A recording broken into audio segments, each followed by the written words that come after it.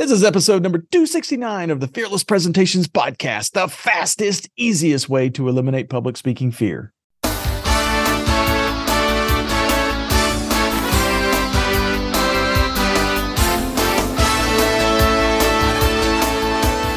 to absolutely eliminate public speaking fear?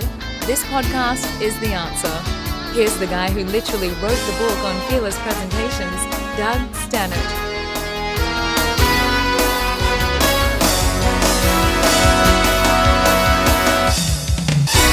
Hey everybody, welcome to Fearless Presentations. I'm your host, Doug Stannard, and my goal is to help you become a fearless and confident speaker and presenter. On this episode, I'm going to cover the dreaded Errs and Uhhms. Yep, those are the filler words that high school teachers and toasting clubs try to eliminate from the speeches of their students and members. However, I think you're going to be shocked to learn that just about everything that you've ever learned about those Errs and the Uhhms and the filler words is absolutely flat out wrong. So stick around. I'm going to share with you a few truths about this specific symptom of nervousness, how to reduce it, by the way, and also kind of show you that if you totally eliminate those filler words, you're going to sound kind of weird. By the way, the episode is sponsored by fearlesspresentations.com. So if you're looking for a faster way to reduce public speaking fear or become a more persuasive speaker, we've got 2-day public speaking classes coming up in cities like Philadelphia, Dallas, Baltimore, Atlanta, Los Angeles, Detroit, Washington, D.C., Boston, Milwaukee, Minneapolis, Orlando, Miami, and Houston. So for further details, just go to our website at fearlesspresentations.com.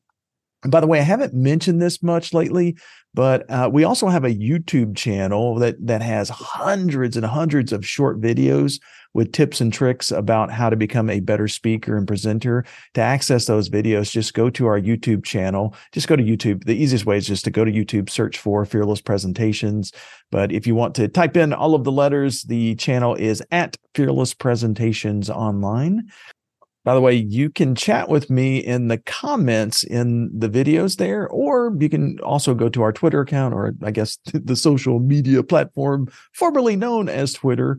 My handle there is at FP Class. So it's like Fearless Presentations, the letters FP. So at FP CLASS, FP Class. So I look forward to chatting with you in one of those locations. All right, so let's get on with today's podcast. So what we're going to talk about today on the podcast is how to really stop using those Errs and Uhhms and any of those other kind of filler words that people will tend to use when they give presentations.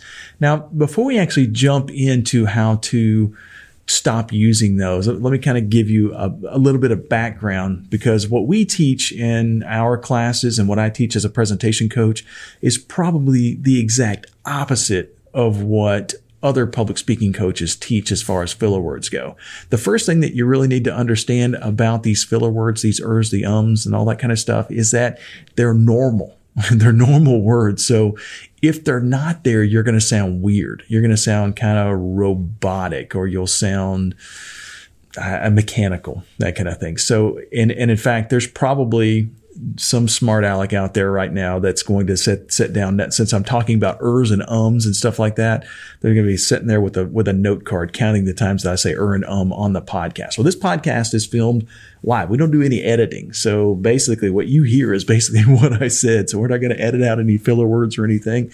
And you'll see that, yes, I do use filler words a lot, but it's normal. It sounds interesting to the audience, because it's as though I'm delivering a conversation I'm having a conversation with you, not just me speaking in a real polished kind of way. So you want to be human in your speeches. You want to be human in your presentation. So those filler words are kind of normal. They're also necessary. So there are times that we're going to use a filler word, and there's a few different situations that we'll use a filler word. One is where we just need time to think. We're not sure exactly what we're going to say next, and we haven't yet formulated the exact words of what we're going to say. And so we pause for just a second, and sometimes we'll put one of those little fillers in between the last thing that we said and the next thing that we said. So it's just for a little bit more time so that we can think. Again, that's natural. It's normal. It's a normal part of the communication process.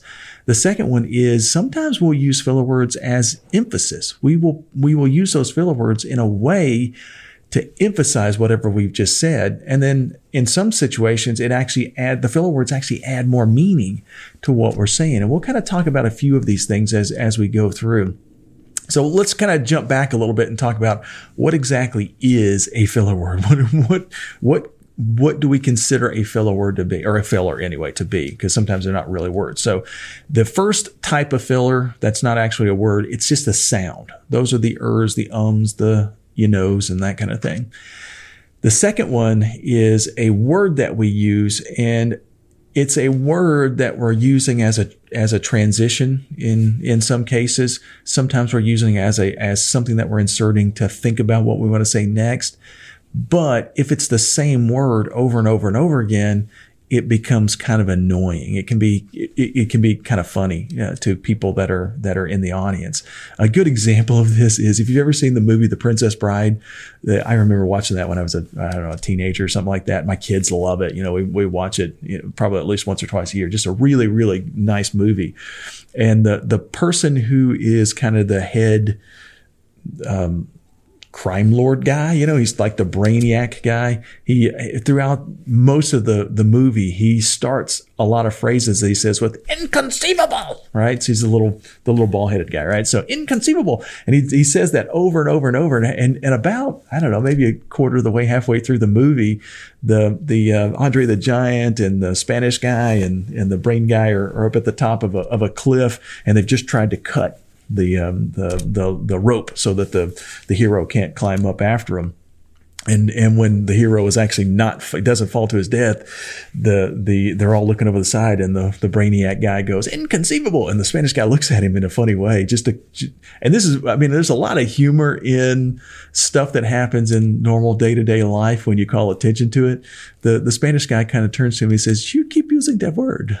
I do not think that word means what you think it means. And so it's a hilarious part of the movie, but basically what they're doing there is calling attention to that one single filler word that he keeps using over and over and over again. Well, if you're using the same filler word over and over again, yes, your audience is going to notice that. Yes, it's going to be a little annoying. Another example from a movie is the third type of filler that you'll see is that's a phrase. That's where we're using the same phrase over and over again. And then sometimes we can use these phrases to add emphasis. Sometimes we can use them to add meaning.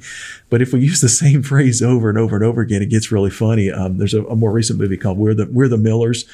And there's in the middle of that movie, there is a young guy that they meet, that the girl in the movie meets, and she's going out on a date with him.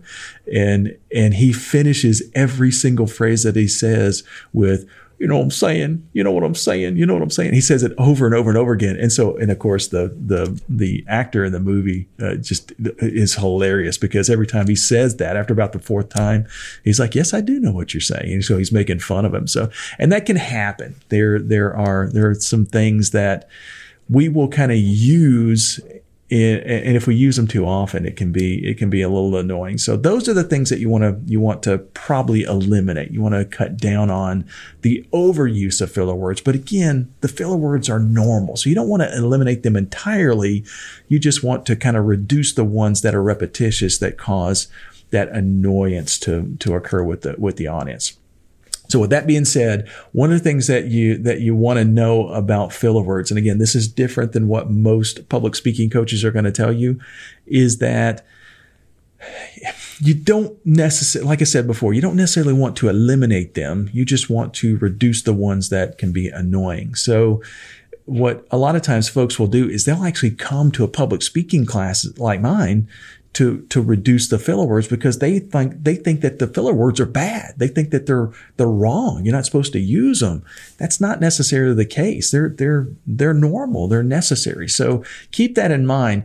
The coaching that we're going to give you over the next few minutes this is a very elite kind of coaching. So if you're brand new to speaking, you don't want to do anything that I'm going to tell you to do right now. If you're just beginning your speaking career, if you're still nervous, if you're still trying to figure out what you want to say, then don't work on your filler words. This is something you do after you've been speaking for 2, 3, 4 years. It's one of those things that it's a fine-tuning mechanism to make us sound more professional or help us be a better communicator. So if you're still in the early stages of becoming a good presenter, then you definitely don't want to start doing any of this stuff that I'm going to talk about in the next few minutes right away. All right. So the first thing, that if you are a fairly good speaker already, if you've been doing this for a while, you just want to fine tune and you've got pretty high confidence, and so it's not going to hurt you, then you want to do what we call a filler assessment. That's where a good way to do this, by the way, is you can videotape yourself, or you can have somebody that you trust listen to you when you give your real speech and just kind of count the filler word. Write down the filler word that you used and the number of times that you used it. If you're recording yourself on video, you can kind of do this. Now, the reason why this is kind of an elite thing to do is that if you're brand new to speaking and you video yourself and then you watch it, you're likely to become more nervous. And so the thing that you want to keep in mind about filler words is that they are a symptom of nervousness. So the more nervous you are, the higher level or the higher number of filler words that you're going to have.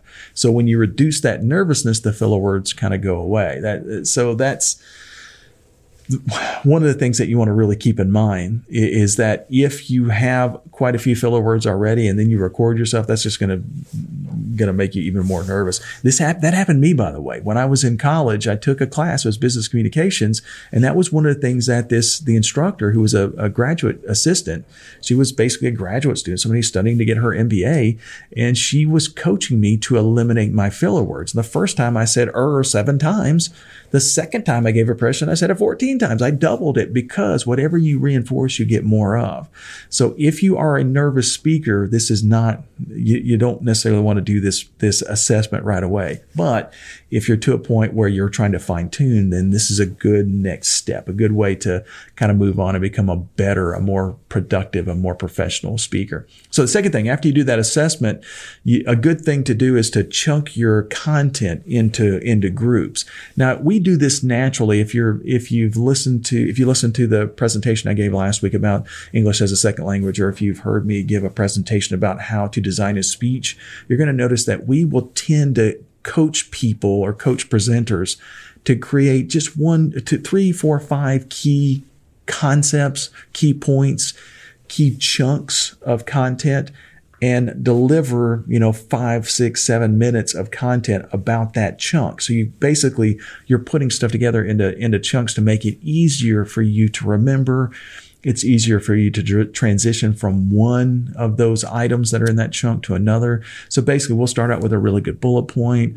We'll add a story or an example. We'll put an analogy in there, and then we move on to the next chunk. So basically, we're grouping like items together in order to make it easier for us to deliver.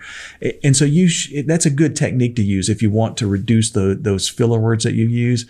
Because the neat thing about using the quote unquote chunking mechanism is that most of those filler words are going to come in that moment that you just finished saying your last thought and you're trying to remember what you're going to say next. That's when those filler words will kind of jump in. So if you're chunking items together that are similar, it's easier to remember the additional piece of information. And if you happen to forget one of those, if you've got 3 or 4 items that you're covering under one bullet point and you happen to forget one of those things, it's no big deal. You can just move on to the next bullet point. Nobody ever knows. So that you don't have that situation where you're desperately trying to think of what you're going to say next and it makes you nervous. And so you insert a filler word. So those kind of things can be a little challenging. So you want to chunk your items together. It'll make it easier for you to deliver your content. The next thing, and this is something that you've probably heard me say over and over and over again, if you've listened to any of the podcasts, if you've done any of our seminars, you've gone to our classes or anything like that, is to tell a story. The reason why telling stories as part of that chunk, that content that you're delivering, will help you reduce that nervousness. And again, since the filler words typically are a symptom of nervousness, you will see that the number of filler words that you will use it'll occur less dramatically anyway. The number will reduce dramatically if you're telling stories. Now, we never, ever, ever, ever, well, I don't want to say ever, because it does come up on occasion, but most of the time, if we're covering the content of filler words in one of our Fearless Presentations class, it's because somebody has asked us about it. But what we find is that at the end of the 2-day Fearless Presentations class, we have people deliver their final presentation, and then we ask the audience, you say, how many filler words did you hear? How many of those annoying fillers did you notice about each one of those speakers? And every single time we do this, you look around the room and people are kind of shaking their head no. I didn't hear any. I mean, they were there, by the way. I mean, we all do them. They're natural. But since it is a natural part of the communication process, if you're not doing them on a very repetitious basis, they're not noticeable. And in fact, if they're not there, you'll sound weird. So the thing that you want to keep in mind about getting into a story or an example is that the reason why we find that people have reduced their fillers pretty dramatically at the end of our classes is that we've had them focus a lot on getting really, really, really good at telling stories, inserting stories into their presentations. That nervousness drops down and the filler words go away. So it's a natural process. So we don't have to coach people to not say something. It's really difficult to coach people to not do something. It's better to show people how to do it in a more effective way. And then the things that are negative, like the fillers, just kind of go away. So it's a much better way much better technique anyway to use to coach people and to teach people. And again, that's the opposite of what a lot of university classes and high school classes, the instructors will do, is they'll have people count those filler words, and that's just going to reinforce it. Whatever you reinforce, you get more of. And so you're going to increase those Errs and Uhhms. So again, elite level type of fine tuning that you can do here, but get into stories and examples, and that will help you reduce the fillers pretty dramatically. All right, the last thing that you want to do, which is something that it can be very, very helpful, is you want to prepare your transitions. So if you've got a series of bullets, you want to prepare a certain set of transitions that will help you go from one to the next. Because again, a lot of those fillers are going to come in to the point where, okay, I've just finished my last point. What the heck was I going to say about the next one? And that makes it a little bit more challenging if you don't have those transitions. So an easy transition, by the way, is just to say my next bullet is, or the next thing I'm going to cover is. That's easy. It's easy. And so it gets you started because you say, hey, my next bullet is, the bullet's already up on the screen or the slide or the board. You just read that bullet and then get into an example or a story, and those fillers will be reduced pretty dramatically. So those 4 things will help you enormously if you find that you want to fine tune and reduce those filler words. So number 1 is you want to do an assessment of some type. Find out how many and what types of fillers that you're using. You want to chunk the content together to make it easier for you to go from one concept to the next. Tell a story as one of those chunking mechanisms, and then prepare your transitions. If you do those 4 things, it's going to be very easy for you to really reduce those Errs, those ums, those those you know what I'm saying, and all that kind of stuff. So thanks for being a part of the Fearless Presentations podcast. We'll see you next week on the next podcast.